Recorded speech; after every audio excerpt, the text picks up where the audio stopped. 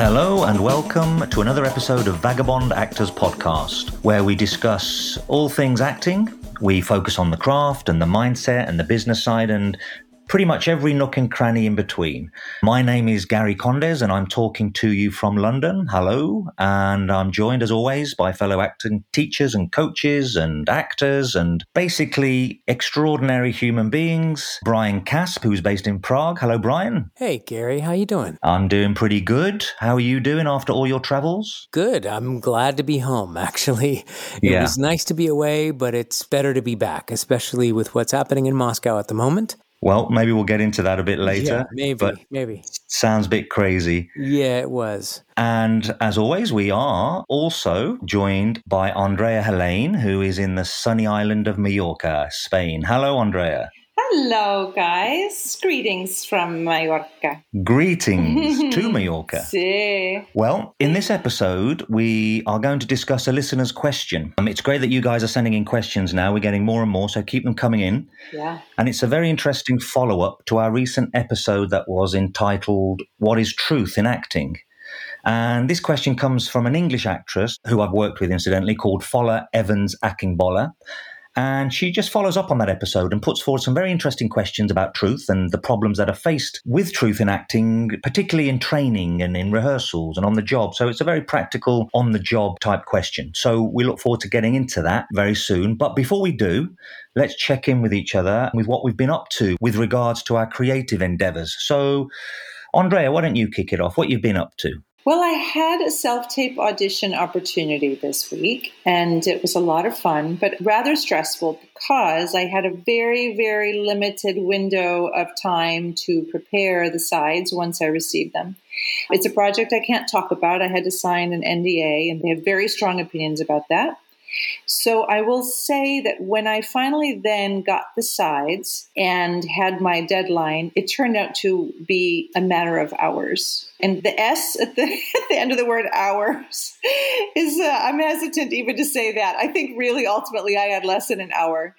So it was a great experience to have to read the scene. I think I read it through twice, got ready to tape it, and then laid down 2 takes and 1 slate, and that's what I had to submit to my representation. And, I was really only nervous about the uploading of the footage, which did take quite a while. I wasn't really nervous about the content of the scene. I felt like I had a good sense of it, and I had fun with it. And it was just a reminder that I wanted to share, which is that sometimes you get into a bit of a pickle, and hopefully you can put all of the stress around the idea of the self-tape and the limitations that you're facing and the deadlines that you're facing, and you can just put that a little bit outside your sphere while you're working actually on the scene or scenes. And you can still create a room to move and to have fun and to have a spontaneous experience.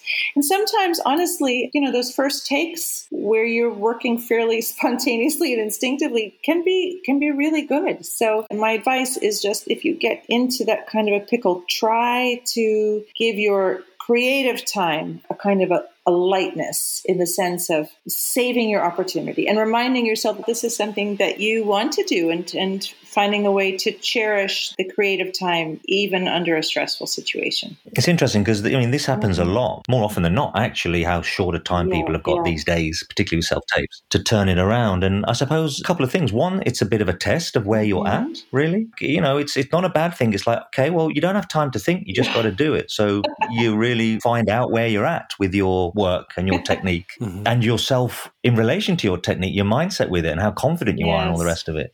But another thing that comes to mind is also, that's all you've got. That's all the time you've got. So do what you can. And you can come away thinking, well, I did what I could in the time given. So cut yourself some slack. That's right. Yeah, that's really important. Right. Because all the stress around the logistics of it can really cloud, your takes. Where there's a part of you that's just so... It can be really frustrating. And there can be a part of you that's really pissed off that you're in that circumstance. You're like, I've been here for 3 days doing nothing, and then suddenly this. And that can, if you're not careful, infect the quality of what you end up submitting. So try and keep the logistical business aspect of it separate from your desire to poke and prod with the scene and dig into it and ultimately have kind of a good time. Yeah. The more fun you have with it, the more that will come across to the people that are watching. So. And I'm reminded of Evelyn Edwards. We did an interview with her, the great singing teacher and singer and actress. And she was talking about what people do in LA where they try to have one take on their self-tapes just so that they don't get in the habit of spending an hour or two recording and making every little detail perfect. Because, if you get in the habit of spending a half hour on a 2-page scene when you're recording it, which is very easy to do, and then you go, no, we're going to have an in-the-room audition, and you get 2 takes doing it, you might get caught up because the preparation is totally different. And the other thing that we've talked about is the more you practice doing self-tapes, the more you'll be flexible when these kind of edge situations come about where you do have to do it very quickly, or you do have to make quick decisions, or you do need to make sure that your process for choosing the right take, putting whatever frame you want to around the actual MP4 or however you're going to send it, and then sending it off, you want to have that process be as quick as possible because you might not have the time. That's right. No, it's a great experience. I mean, it sucks, but it's a great experience. It's one of those experiences that you're in the middle of it going, I need to talk about this on Tuesday in the podcast. Yeah, exactly. But it mirrors a lot of things that we've been saying all along. Is like, you have the luxury of the classroom or training or just on your own. But then when you're on set and they turn the camera around in 5 minutes and you got to deliver, or then they say cut, and then you've got the director saying, I want you to do this, this, and this. Okay, let's roll, stand by. And it's like you're introduced to the glorious landscape of imaginary emotional preparation, and you spend hours doing that, and then you got to do it in 2 minutes. And it's like you've got to put yourself under lab conditions. Yeah. And that's what I was going to talk about for my thing, that what happened this week, if I can jump in with that and kind of piggyback. Because I was shooting yesterday, and I've been shooting on a film, which films, they take a lot more time. There's a lot more angles that they're shooting from, a lot more setups. And yesterday it was TV. And, they started with a really great shot that kind of ended somewhere. And then I was like, okay, this line is going to be covered this way. And then they're going to come around for this coverage. And then they're going to do that coverage. And they didn't. They shot it. They did maybe 4 setups of the scene. And there was one part where I was looking over my left shoulder, saying something, and then I turned to say someone on my right. And the note from the director was, can you say more of the line when you're looking over your left shoulder? And I thought, okay, that's weird. And then they just never covered it from the other side. So you have this idea of what you think should happen. And then the reality is this particular director anyway knew exactly what shots he was going to be on for which line. And he just shot those, and that's it. So if you don't get it in that one take, they're not going to get it.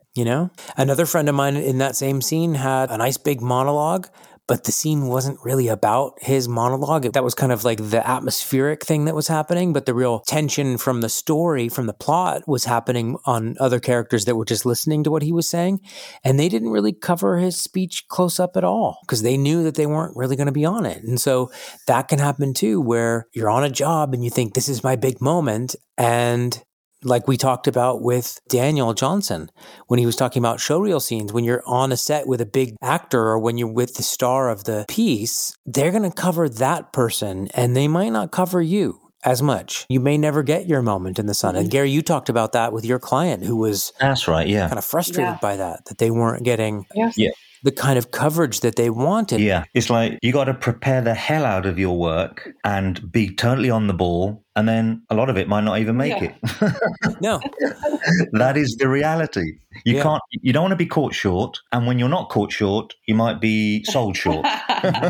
Yeah, much like what Andrea was talking about with, you have this short amount of time to do it in, which can be very stressful, and you can kind of let that stress overshadow the fun experience or the kind of artistic adventure that you're on. When you go to work and this kind of thing happens, the more fun you can have, just go, okay, well, that was it, and I'm doing my job, and if it doesn't end up on camera, okay. The more like that attitude you have, the less frustrated you'll be, because if you had an attitude that was like, oh, they have to cover me and I'm not getting the coverage, you're going to be real frustrated a lot of the time. No, that's right. You're going to be unhappy. And you might kind of go, well, what's the point in preparing so much if I'm not going to get it? But the thing is whatever gets in has to be of high quality. That's the way you're going to move forward and move up. Yeah, exactly. Gary, what about you? What's been happening in London? Well, a lot's been happening in London, but in relation to me, I was prepping a client this week. She's got the lead in an indie feature film, and it was a really fun job to work on because she's playing a rather gregarious lead character, and she's not the most gregarious of actresses, naturally, human being, let's say. Perhaps she hasn't played someone this outgoing and gregarious before, so we had to deal with that. But the kind of main part of this work was the character is a Greek expatriate, and the story revolves around her real love of her home country, Greece, and she's missing it.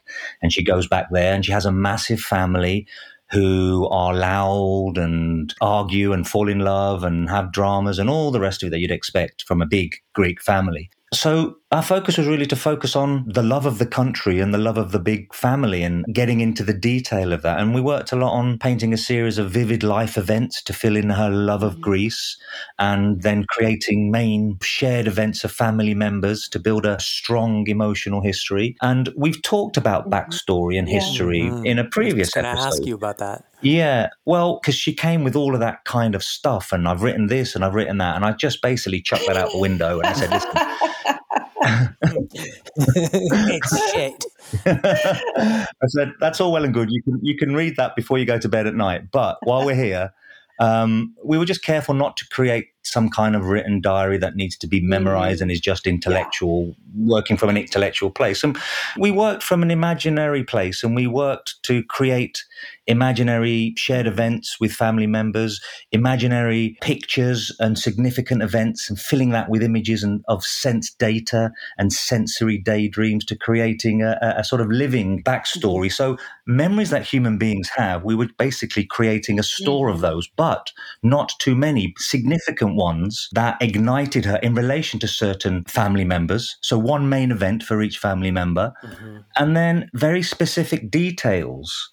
And there were some that she kind of goes, well, I have certain places in my life, the actress speaking, that I really love, and there's certain details. For instance, there's these certain beaches that I love, and these restaurants, and the music. And I was going, well, that's fine. You can draw on that if you like, and that was seeming to work. But we also basically just created from scratch and just used imagination completely, not necessarily substituting. And she'd always kind of substitute, and she was finding this really interesting because she was just inventing. Everyone knows Greece to a certain extent, and she was creating her own lemon trees and her own smells and her own favorite coves of beaches and dances and these colorful family members that she had. So, she used her own way of working, but I introduced her to a way of just pure imagination and filling in that with sense data. So that was a lot of fun. That's wonderful. To do that. Nicely described the difference there between doing something that's academic and doing something that's alive and that brings you to life and that ignites your creativity a little bit differently. Rather than having to read and memorize something, which is going to be absorbed intellectually, right? Yeah. We worked on her inner life without any writing, and that would be a programmed store of her memories or history or emotional backstory, whatever you want to call it. And she was quite surprised how it impacted on her. I said, practice it every morning, get up, just like a meditation. You involve yourself and you're slowly kind of absorbing and just guiding yourself into the character's thoughts or memories. We're not crowding the brain, and we're not doing every part of her life. How could you? We're just getting significant shared events and one or two main events that you can draw on whenever it's necessary. And it started to make her more outgoing. And Gary, are those events, the anchoring for those events, is that based on what she might need to do from the script, or was it just kind of like general stuff? Did you look at the script and say, well, we need something that's going to liven you up for this moment? Yes, well, both actually. First of all, it was a way of starting character work overall. And getting into her relationship to Greece, basically, and to the country. However, there were moments in the script where she talked about, I love the ice cream from that shop. It reminds me of being a kid. So there were definitely certain moments in the script that called for an affinity to. Yeah. So we covered it in detail as an overall, and then that helped to actually bring to life certain moments that were required. if this actress is drawn to dance and music, did you incorporate music and movement in any way into this work? Yes, actually. I didn't to a great deal, but she was already doing that herself, because there's a set piece in the movie where there is a traditional sort of Greek song and a dance. Lovely. So she was getting into all of that too. And, going back to the research, backstory, biography episode that we did, that's a requirement in the script, because there's an actual scene that requires that. So it's a natural follow-on to research that and get involved in it and immerse yourself in that, right? And yes, it may also help you even if it wasn't. But like always, it's about disciplining yourself with what's going to help with the task in hand. I didn't do too much work with her on that because she was already doing that herself. Yeah, and it was refreshing not to have to kind of, get into some really dark places with characters sometimes. This was sunny and Mediterranean. Think about ice cream. Oh, that's great. Oh, yeah. I love ice cream, yeah. It's nice that it's not all dark and deep. Absolutely. Yeah, it was a very sunny, happy place. Yeah. This episode of the Vagabond Actors Podcast is brought to you by our friends at We Audition. Now look, we all know that auditioning in a pandemic sucks. You can't find the right partner, and if you do find the right partner, how are you going to connect with them in real time and have the read be seamless? Well, We Audition can help with that. They make it easy to find a partner, and they take care of all of the technical stuff so that you can focus on what really matters, your audition and being awesome. Not only does We Audition allow you to find partners that can help you really kick ass, you can be a partner that helps other people really kick ass and get paid for it. There's other really great benefits to being a We Audition member. You can have one-on-ones with top casting directors, you can get career advice from industry professionals, and a lot more.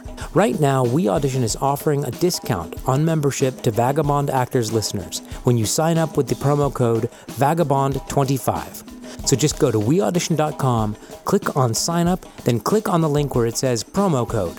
Put Vagabond25 in the box and you'll get 25% off your membership. Now, back to the show.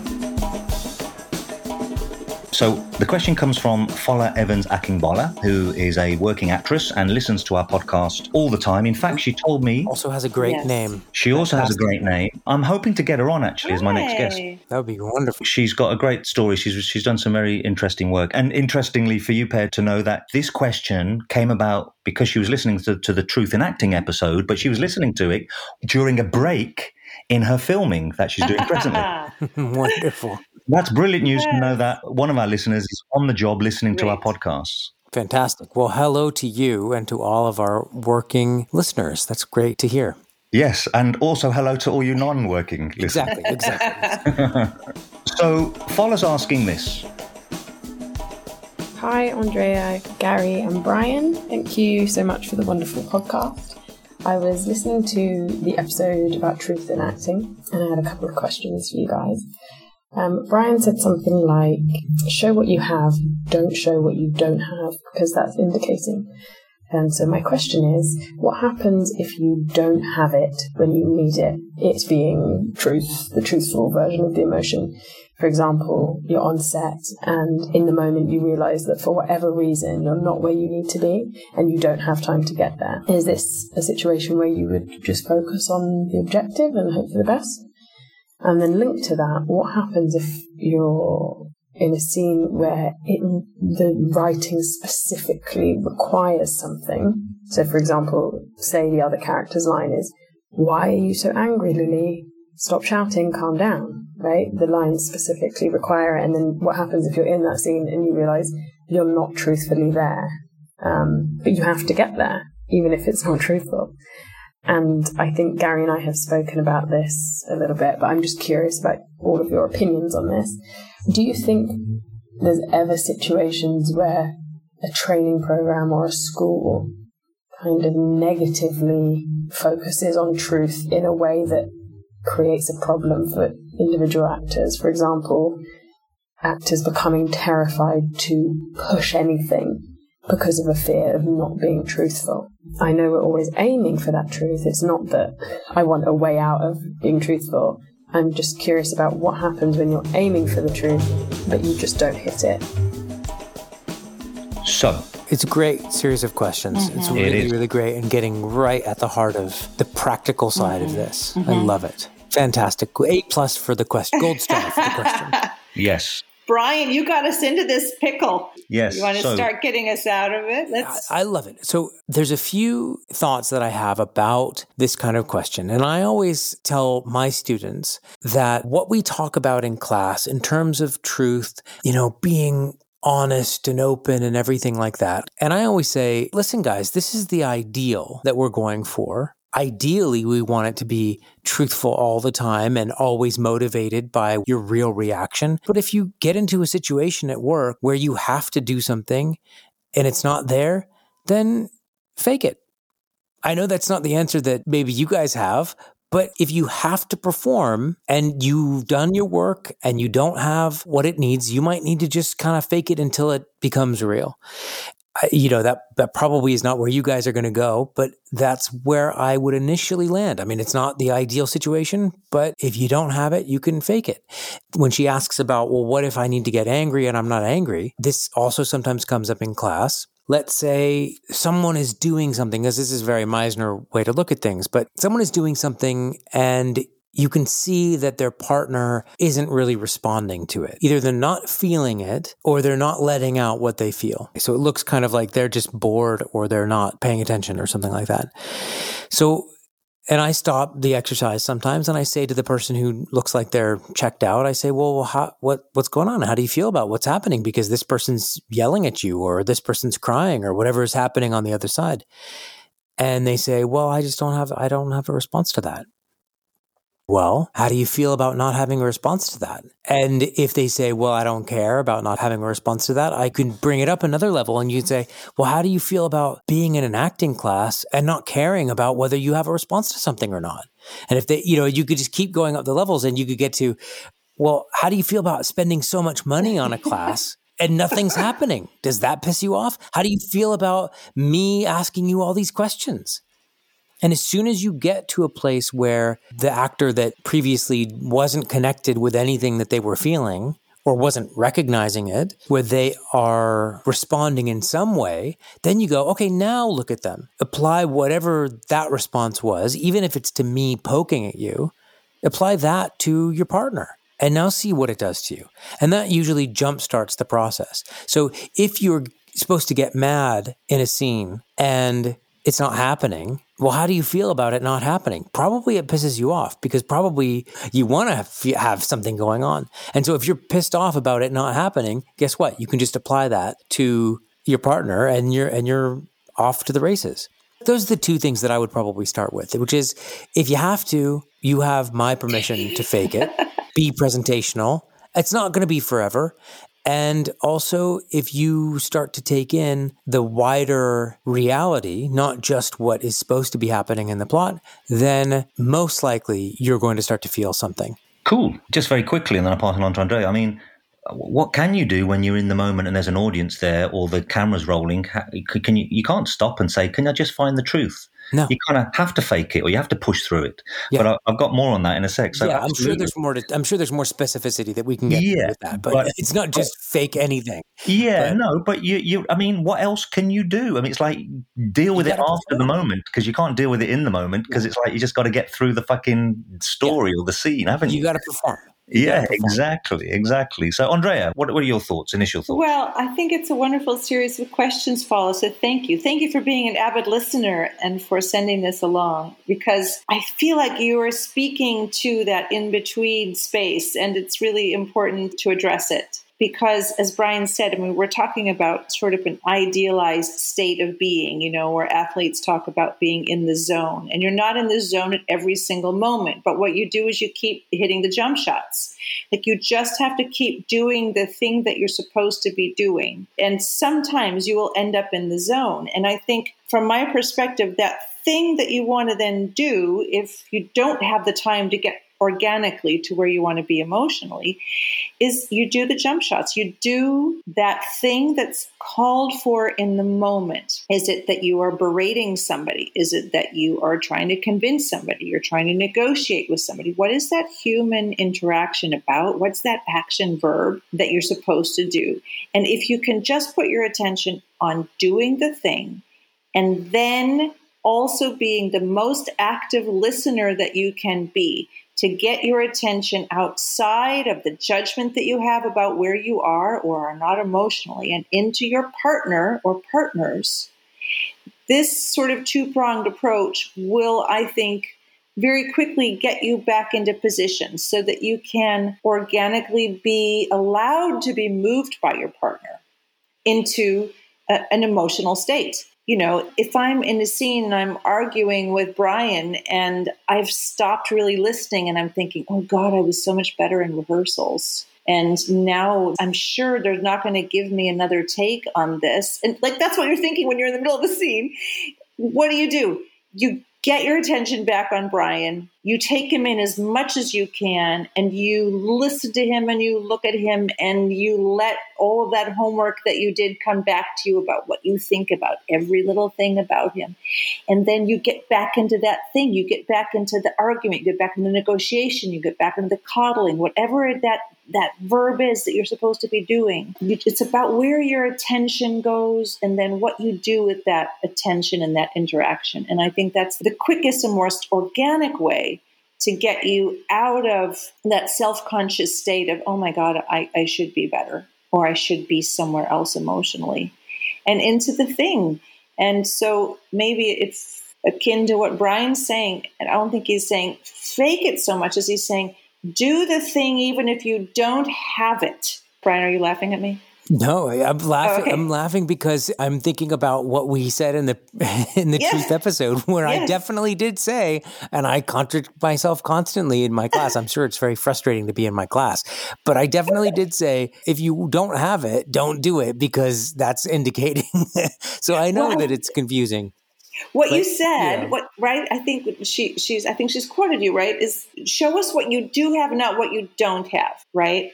And I think what I got from that was this idea that you don't need to do the kind of performance of an emotional life that you may not have. If your engine's not burning there, it's not that I have to fake the tears.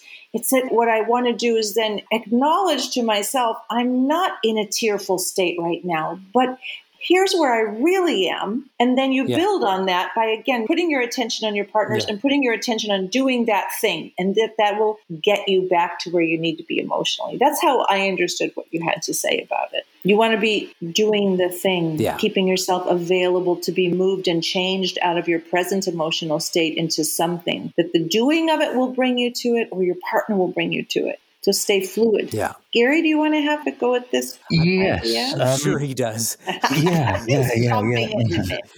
Yeah, exactly. I can't wait to hear it too. Yeah, no, I'm going to extend on both of your things really, and it's along the same lines.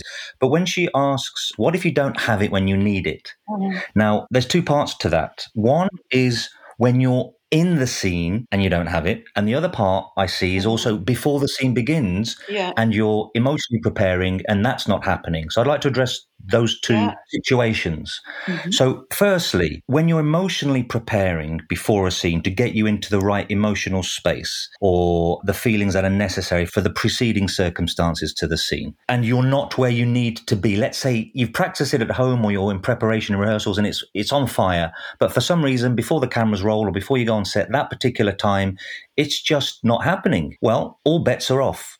Accept where you're at, work from where you're at as fully as you can, get on stage or get in front of the camera, put your attention on your partner, and let that connection take you where it takes you.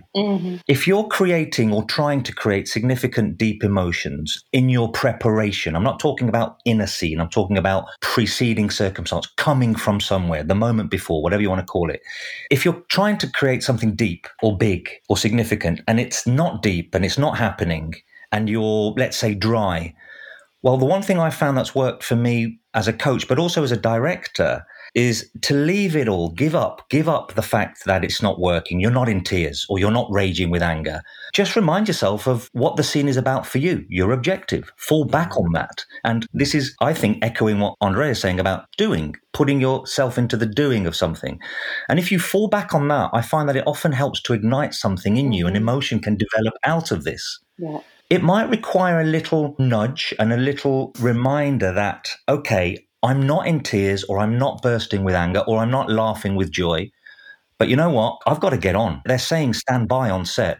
So, okay, panic stations. Well, don't need to panic. You still got to tell the story. You still got to perform the scene. So the next thing you can do, I think, that can save you from going under or pushing either way, you're going to go one way or the other as compensation, is to go, I want this from you and I'm getting you to do this.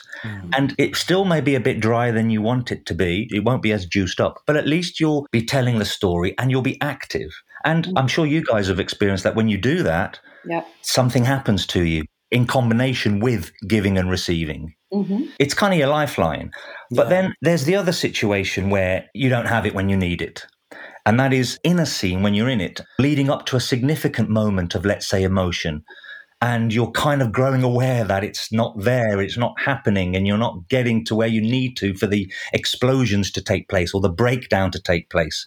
Then again, I think this is a follow-on from what Andrea was saying, is just give yourself over to your actions or tactics, if that's what you call them. You see, when you're firing emotionally and the juices are flowing, things are happening in a state of inspiration. And, you know, all the other elements like objectives and tactics and actions, they act as a conduit for your feelings. They kind of, everything just merges and it all just flows. Great.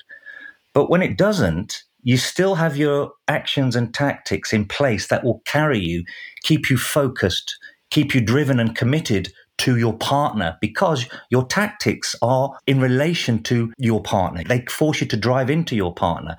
So you may not be as juiced up as you want to be, or you may not even be building up to the big event. But if you stick to your actions and commit to them fully, then you're still maintaining the storytelling. And going back to what Brian said, is you still have to perform. So I find that's, let's say, your parachute, your safety belt, if you like. They should be there anyway, even if you are juiced up or not. But they may just require a little more attention, or at least awareness of, because when you're flowing, you're not necessarily aware of it. But you might just go, I'm not juiced up, I'm not flying, I'm not needing where I need to go. Okay, but I'm going to attack. I'm not angry, but I'm still going to attack this person or bully them. And that carries you a lot of the way through. You know what it reminds me of, Gary? It's that story that you told where you had a certain moment that was supposed to happen at a certain time in the script. And then as you did the play, that moment happened at different places in the scene. Yes, that was the Three Sisters, Tusenbach. Three Sisters, yeah. You know, and that's kind of what you're talking about to a certain extent, which is as much as you would want to have the moment happen where it's supposed to happen, quote unquote supposed to happen, you sometimes don't have a lot of control over that. And in fact, I think what we were talking about in the Truth episode is you really shouldn't be trying to control your emotions that fine-tuned. The emotions happen as a result of all the stuff that you guys are talking about. They happen as a result of the interaction and a result of the actions that you're doing or the objections that you have. You know, and you might run into a director that's like, no, I need that moment to happen now. And then you fall back on the stuff that we've been talking about up until now in this episode. But if you have a director that is hip enough to recognize that whatever you're going to bring is okay, then follow the path that you've laid out for yourself in your preparation and let the emotions do whatever they need to do. Yeah, come on to do, not to feel. And then you'll probably end up feeling a lot. That's exactly right. That's exactly right. And just to pick up on her other half of that is, what if on top of that, it's the kind of scene that really requires something like, why are you so angry, Bob? So what she's talking about is you're in the scene and you know that you've got to hit some kind of anger. And it's not happening and the gods aren't with you. And, you know, I think I've used this before. I'd be surprised if I haven't, this example. But Dustin Hoffman speaks very eloquently about this. And he talks about a moment. Is it the Rain Man moment? I can't remember what film it relates to, but he's just talking about feeling it, basically. And he says, if my scene is about throwing someone out of the house and I'm not feeling it as I'm having this argument, and I'm having the argument because I'm a diligent actor and I'm still telling the story, I'm not stopping things from happening, but I'm just not feeling it, and I'm aware that I'm not feeling it. And I've got to really shout at this person to throw them out the room, let's say. But he gets up in the middle of this explanation and then he shouts, get the fuck out of this room now. I'm warning you, get out now. And then he sits back down and he said, I didn't feel that before I did it, but now I'm feeling something.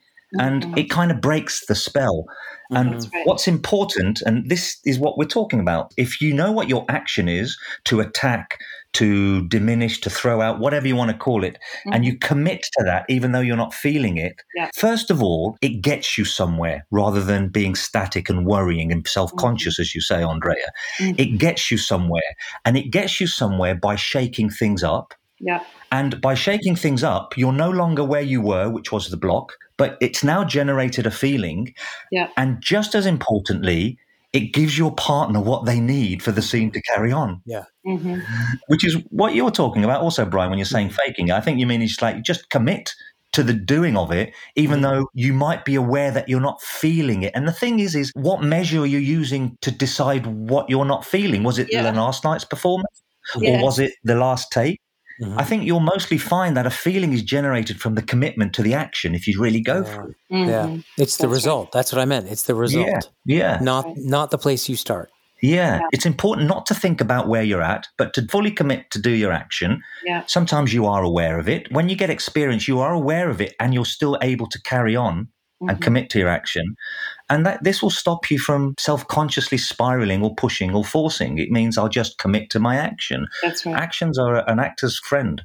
Yeah. If you've done all that preparation, if you've done your homework, and you have a habit of being emotionally available, listening, being responsive, all of the things that we talk about here, you might have a moment or two every once in a while where you're just like, it's not there, or something in your day has been taking over your concentration and you're just not in the right place. And that happens. And we've talked about that stuff. But in all likelihood, even though you're not feeling that you're being responsive, you probably are if you have built up a habit of being a responsive human being. And that's what we do as actors, is we build up that habit and we build up that habit. So you might be actually doing it without actually knowing that you're doing it. And if you're working in front of a camera, that might be enough. You might not have to do something huge or have a huge response to tell that bit of the story. You know, I would kind of give yourself a break.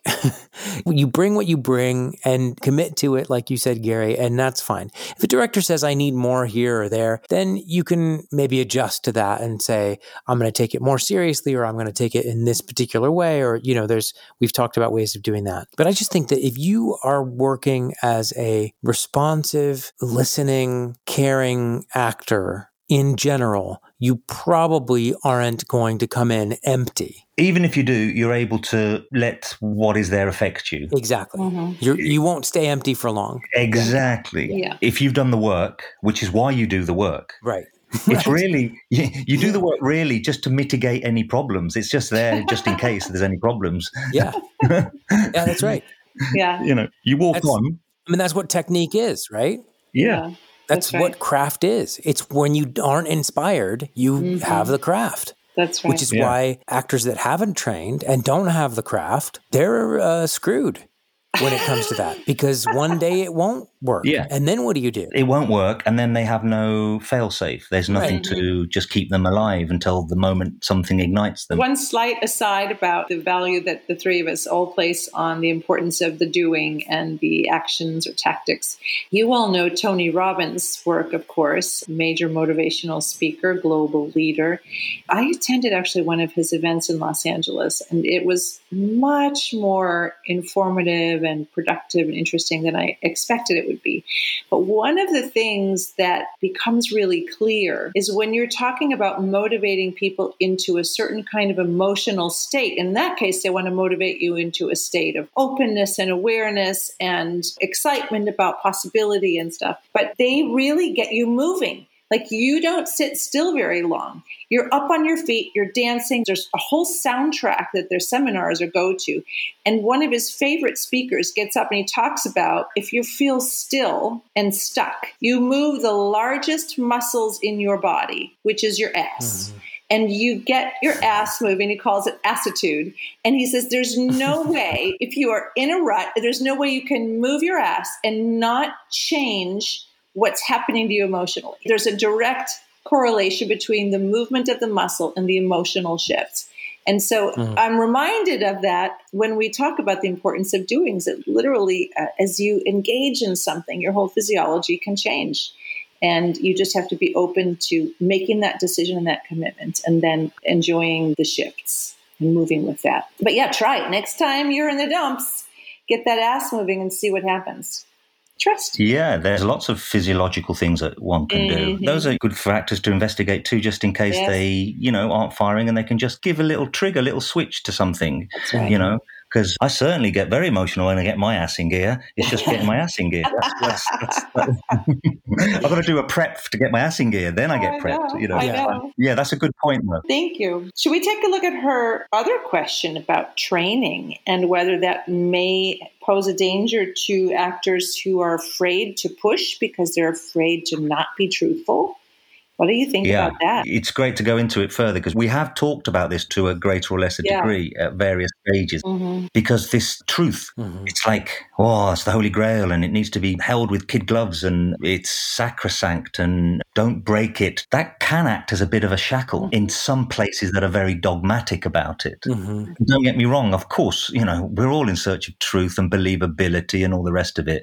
But actors can be too cautious in the pursuit of truth or what they think is their truth. And they get wrapped up and confused with comfort and being comfortably natural in themselves. And she makes a point by bringing this up. And I've experienced this, one, as an actor, and two, as an observer in classes where there's almost a suffocation of expression in the search of being truthful and not failing and not being able to know what it's like to fake, so you have a measure and a context of what is too much and what isn't too much. And, it goes back to what Brian was saying, although not literally, about, I give my students license to fake. And, we've talked about this before, and I know you've said this before, Brian. It's like, just scream and shout, even if you're not feeling it, and just crunch through the gears and get beyond your restrictions. And how can you do that if you're taking minuscule baby steps all the time with someone watching over you and go, no, stay in lane. Stay in the truthful lane. No, stay in the truthful lane. And don't get me wrong, some actors need that, the ones who are, look at me acting. But then there's people who need drawing out, and you go, you know what? I don't care whether you're feeling it or not. Imagine you're in a stadium and shout your fucking lungs out. And it's a balance of truth without the loss of expressivity. You got to push your expression. Because, and we talked about it in the truth episode, dramatic truth is a particular thing. It's a thing which is different to perhaps everyday living civilian truth. And she's definitely got a point where it can be a problem. Not in all training and probably not most training, but you can be suffocated by it. The search for truth, that it dampens one's expressivity, which comes in many guises. Yeah. I'm trying to think about the difference between what I'm about to say and what I do, because I don't feel like I do this. And I think we talked about this in the Bad Teacher episode. So if you go back and listen to the episode on what a bad acting teacher is like, then this might shed a little bit more light on it. But if you find that in a class, there's a lot of weight put on deep emotional truth that you have to rip your heart open and you have to really show everything and get into all the deep, dark corners. And if you don't do that, or if you can't do that, then you're not being truthful and you're being bad as an actor. Then I think that's something, this may not be exactly what she's asking about, but that's something that I would see as a problem. Even though I think in every acting class, you do want to take steps into that uncomfortable place where, you don't want to just stay comfortable in your normal everyday behavior. And you do want to explore things that are deeper or more personal within you. But I feel like when you hold up truth on a pedestal, you really want to make sure that it's, a clean truth and not some we've got to get in there and we've got to get real down and dirty. And if you're not truthful, and then you fucking suck. I don't know. I don't feel like I'm being very clear about my thing. Maybe you could help me. I hear exactly what you're saying. Then it becomes about the personal investigation of one's feelings as opposed to truth in relation to communication and expression. In the moment. And in the moment. And exactly. And then it becomes like, I heart my feelings. Yeah. Which these institutions or these training places or teachers, it's like, what you get at the end of the class is a fucking t-shirt with a heart on saying, I heart my feelings. And that's basically it. And it just becomes an individualistic journey to one's kind of therapeutic expression as opposed to communicating truthfulness in a scene with somebody else about something in the moment, like you say. Yeah. Let's face it, the biggest fear for the actor is being shit, right? Yeah. Which basically means you're either not believable, you're overacting, or you're fake. That is the biggest fear for the actor. So as a result, most actors become cautious, often too cautious, and they become shackled by this fear. You know, I say to actors, I say, look, particularly in training, it's like find out where the boundaries are. Because what is truthful in a national theatre of 500 seats or 1,000 seats, when you're playing King Lear and shouting at the top of your voice, allay the storm and the rain will stop, or whatever it is, or the rain will fall, that's very different to just having a cup of tea with someone in a Woody Allen movie or a gritty movie. Yeah. And if you're always just playing very light or sort of gritty Safdie Brothers stuff, then you won't get to the Shakespeare. You won't get to that grand poetic truth. And that means that you have to have some kind of leeway to fail, to be fake, to push the boundaries and feel what fake is, because what's fake to someone is not fake to someone else. I often say to my actors, I say, look, if someone says to you, can you bring it down? That's not as bad as it sounds to your delicate actor's ears. At least you're doing something and they're just adjusting you. That's a whole lot better than, can you give me this? That's hell. That's death. I mean, you know, can you give me something? They're actually saying, I like what you're doing. Just bring it down for my taste or for this style or whatever. At least you're putting it out on the table. And then because it's a collaborative thing, then they can adjust you. But at least you've brought it. So the holy grail search for the truth can actually be an inhibitor. So what's the way out of that, or how can one combat that? Well, there's two things that come to mind. I mean, one is, just as a little aside, almost, I know we've all seen plenty of Meisner exercises in our lives. And boy, when your partner says, I don't believe you, I mean, if there's anything that gets somebody going and out of their shell and into action and emotion, it's being told by your partner, you know, that you're not believable. You're right, Gary. It's a very, very sensitive place. And it's amazing how quickly sometimes people get poked and prodded by just that suggestion that what they're doing rings fake to their partner in the moment. It can be quite a profound moment of action. But I think that it's important from an educator's point of view that we establish respect for the pursuit of the craft and the practice of it and a safe space among one another. And you're right, Gary, it's not trying to create emotion for the idea of it itself. It's not just about becoming deep in ourselves and then walking away with a big heart t-shirt. It's becoming more nimble, emotional beings so that we can more easily express humanity in our work. And what a teacher is, a good teacher, I think, is looking for when they're talking about the truthfulness of something. Let's say the teacher's questioning the truthfulness of your imaginary circumstances that you've created for an improvisation. What they're digging at is the ways that we see your body's knowledge of what's really true comes through. So if you've set up something in a half-assed way, and then you're sort of going through it as if it's really been set up well, and there's a forcefulness to it that we can sense, you know, that's when we call out, look, you know, you came at this in a half-assed way. And so your body knows it. And that's why you're pushing. And that's why you're not relaxed in your work. And so do the work ahead of time so that you can have a truthful experience and it looks something more human, and you can be more easily affected and you can be nimble in your work. That's what we try to get at, having movement in your emotional life and spontaneity in your emotional life. And so that, hopefully, that pursuit and that study and that practice helps students to see that we embrace all of the emotional colors of the human experience. We want to see it, but we also want to see it come up in an organic way.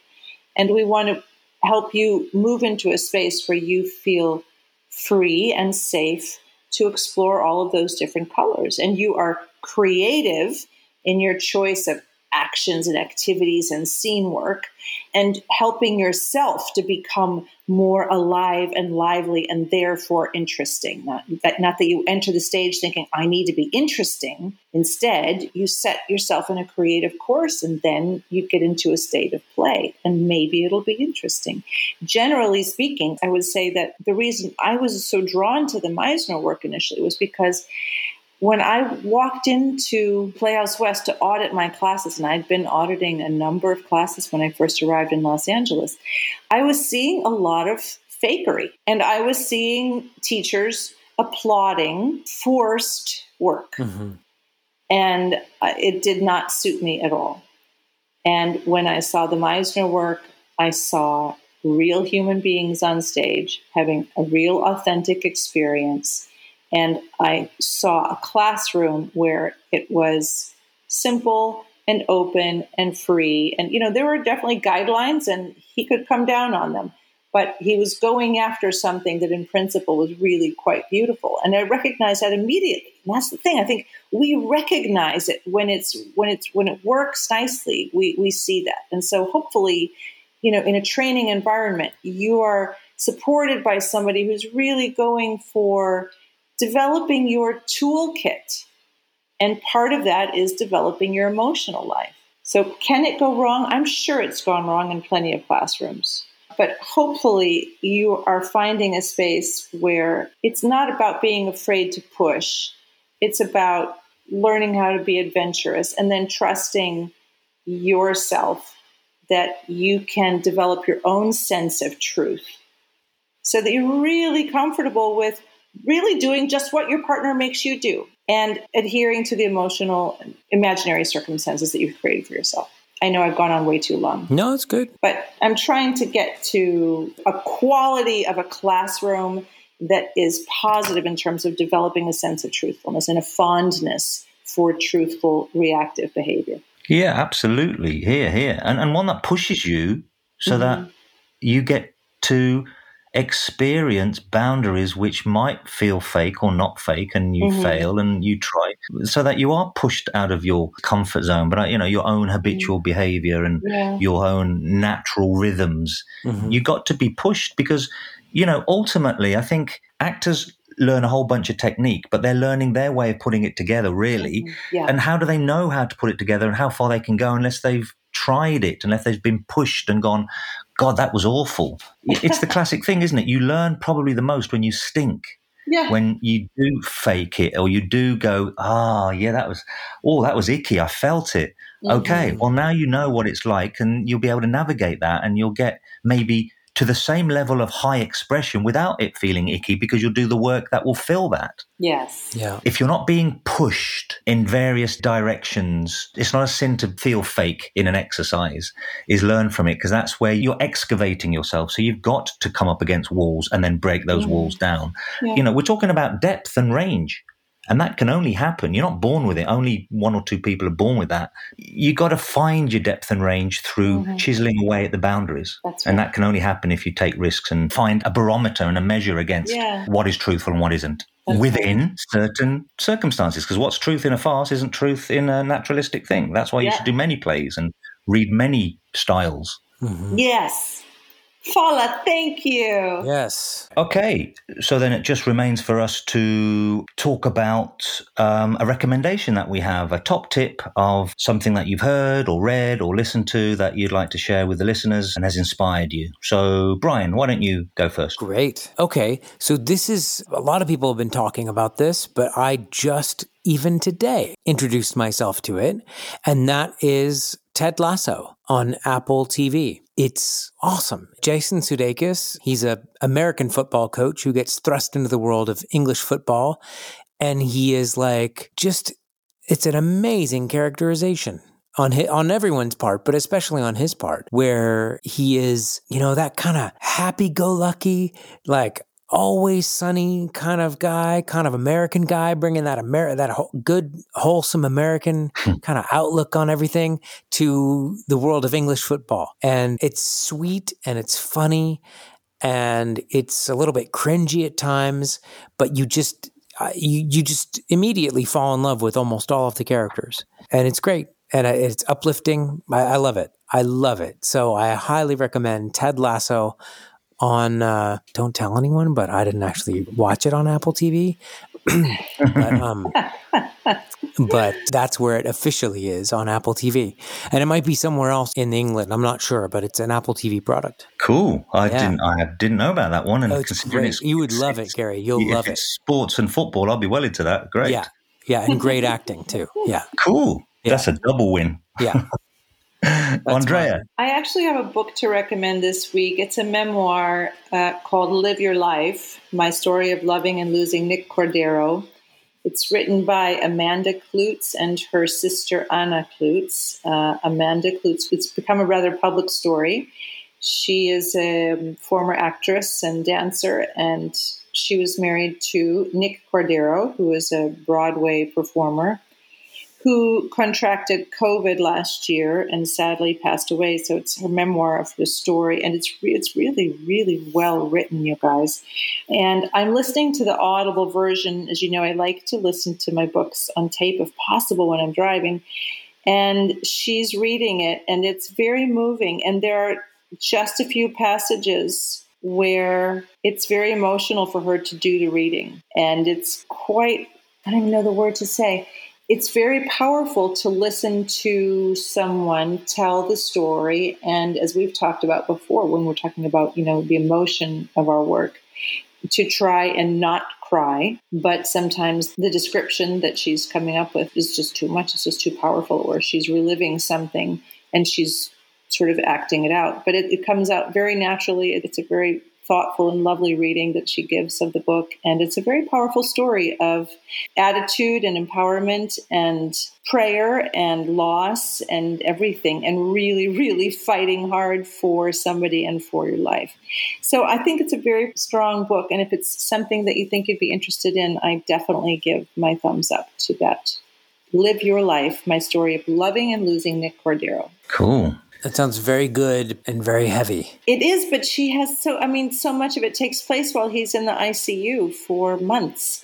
But the story about how they've come together, intertwined, and her family, she has a very, very strong family. They're very connected to one another. And so there's actually a great deal of inspiration in it. But yes, I'm getting to the very end of the story now, and I had to turn it off today. I just couldn't. I needed to be driving or sitting in a certain kind of way and place to be listening to the next section. But it's a very strong story, and it's good storytelling to listen to it as well.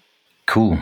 Mm-hmm. Yeah. What about you, Gary? Yeah, well, it's not often that I recommend a English TV series or an English production, but our very own BBC has made a fantastic TV miniseries. It's just a 3-parter. Now, obviously, it's on the BBC and it's shown so everyone in the UK can see it, although I'm sure because of the nature of the production, it will be available elsewhere because it was such a big thing. And it was called Time, and it's set in a male prison, and it stars Sean Bean and Stephen Graham. Oh. And it's about Sean Bean's character. It's amazing because Sean Bean is Sean Bean, and he's this gruff Yorkshireman who doesn't really change his accent, whether he's in an American movie or an English movie or whatever movie. But he's always good and solid, and he has a lot of things going for him. But in this, I've never seen him. This is his best thing that I've ever seen him in. And in this, he's very, very internalized. And he plays a teacher who's had an alcohol problem, and he was driving under the influence of alcohol and hit and run a young kid on a bike, and he gave himself up under the guilt, and he serves time. And this is what real good drama does, whether it's TV or film. If you really want to see someone who is suffering under the guilt, which is the best advertisement for not drinking when you're driving, is this. It's such a great performance. And Stephen Graham, who's often seen in Scorsese movies playing hoods and stuff, he plays a prison warden. And, they're very sort of working class characters. But if we're talking about truth, actually, this is a very contained, internalized truth between the style of the piece. And it's particularly Sean Bean is really soul searching, and it's very, very nuanced, and it's actually riveting. And his time in prison, and then the friends he makes and the problems he encounters as really someone who isn't really meant to be there, but he just had an alcohol problem and killed someone, and so he was sentenced for hit and run. He's not a thug or a hood or anything like that, but it's just a very real gritty, touching, absorbing miniseries with a sort of performance of a lifetime from Sean Bean, I believe. So that's my top tip. It's called Time. Great. Oh, that sounds really good. Cool. Well, I will wrap up from here. So the question today was just fantastic. We would love more questions to come in. I understand based on my own editing capabilities and the drive that I have to edit, that the episodes are coming out more slowly than they were in the first 50 episodes. These past ones have been coming out more slowly. Hopefully I'll pick it up as summer happens. But I can't promise anything. But we do really, really appreciate getting questions in from the listeners, and especially questions that come from a very practical place, whether you're in a class or on a set or in a theater, or just having a thought about something that you would like to know more about in the process of acting. Maybe you're not an actor and you're listening and you just have a question about some aspect of the acting process, then definitely get in touch with us. We're at Vagabond Actors on Instagram and on Twitter, and we have a Facebook page, and we would love to hear from you. But if you want to keep up with us as individuals, we all have very active social media accounts. Andrea, what is your social media presence like? Where can people get a hold of you or see what you're up to? I am on Instagram at Andrea Helene 3 and on Twitter at Andrea_Helene. Fantastic. And Gary, what about you? Yeah, I'm on social media, at Gary Condes on all Facebook, Instagram, and Twitter, or visit my website, have a look around and drop me a message, garycondes.com. Excellent. And I am at Brian Casp on Twitter and on Instagram. Otherwise, until next time, we hope you stay safe and we hope you stay creative, and let us know how you're doing. Take care, everyone, and goodbye. Thanks, folks. Thanks for listening. Thanks, everybody.